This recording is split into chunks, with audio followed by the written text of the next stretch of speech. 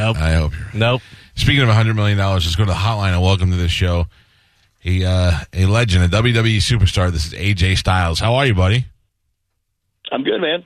Last time I had you on the show, you had short hair. You had just had, I want to say, a second kid, and you were refusing to take the WWE's offer to leave the independents to go in because they were lowballing you for money. My, have you come a long way? Wow. That was a long, long time ago. It sure was.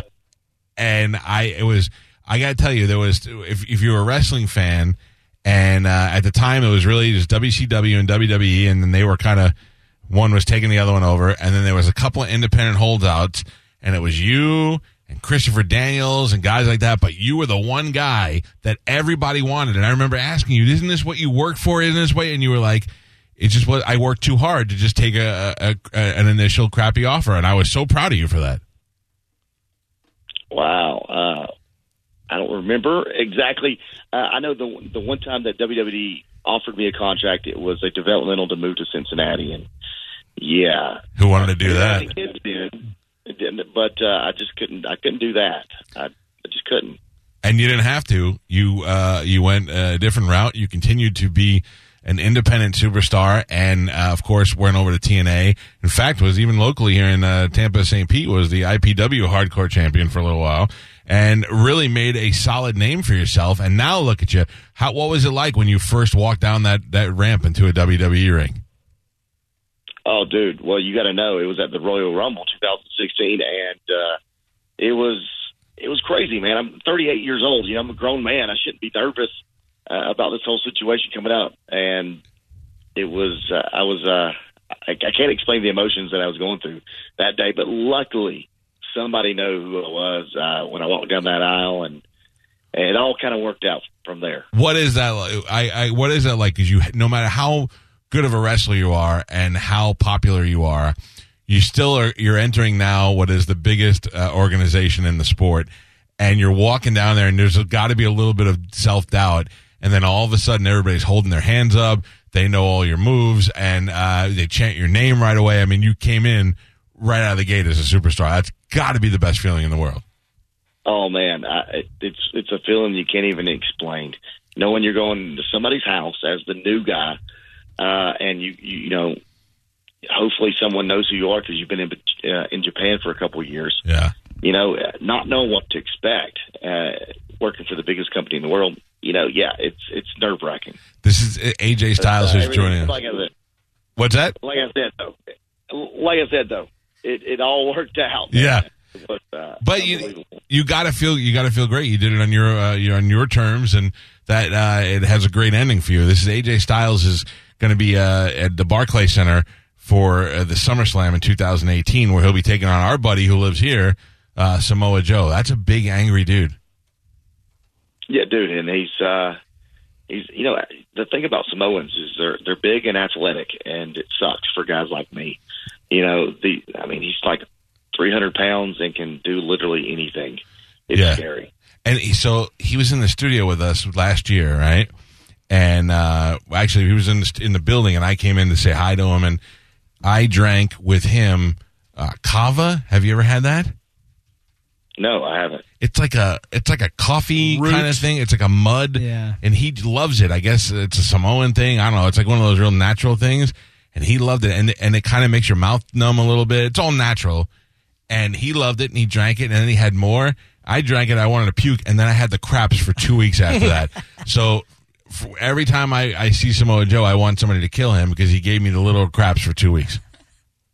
Yeah, well, you know, I would assume that just by looking at Joe, he can eat about anything and it not bother him. Yeah. So yeah, you don't eat or drink with Joe. That's rule one. Who are some of the guys you were friends with when you walked into the WWE that you had already known before that you're like, well, at least I got this guy to hang out with? Well, you know, Road Dogg, you know, he works, you know, he's one of the head guys now in WWE. And there was Xavier Woods, Ron Killings. You know, there are a lot of guys that work for the WWE that also at some point in time worked for TNA. So, like, it was nice to see some familiar faces, you know, walking into a place that, you're not sure how people are going to react to you.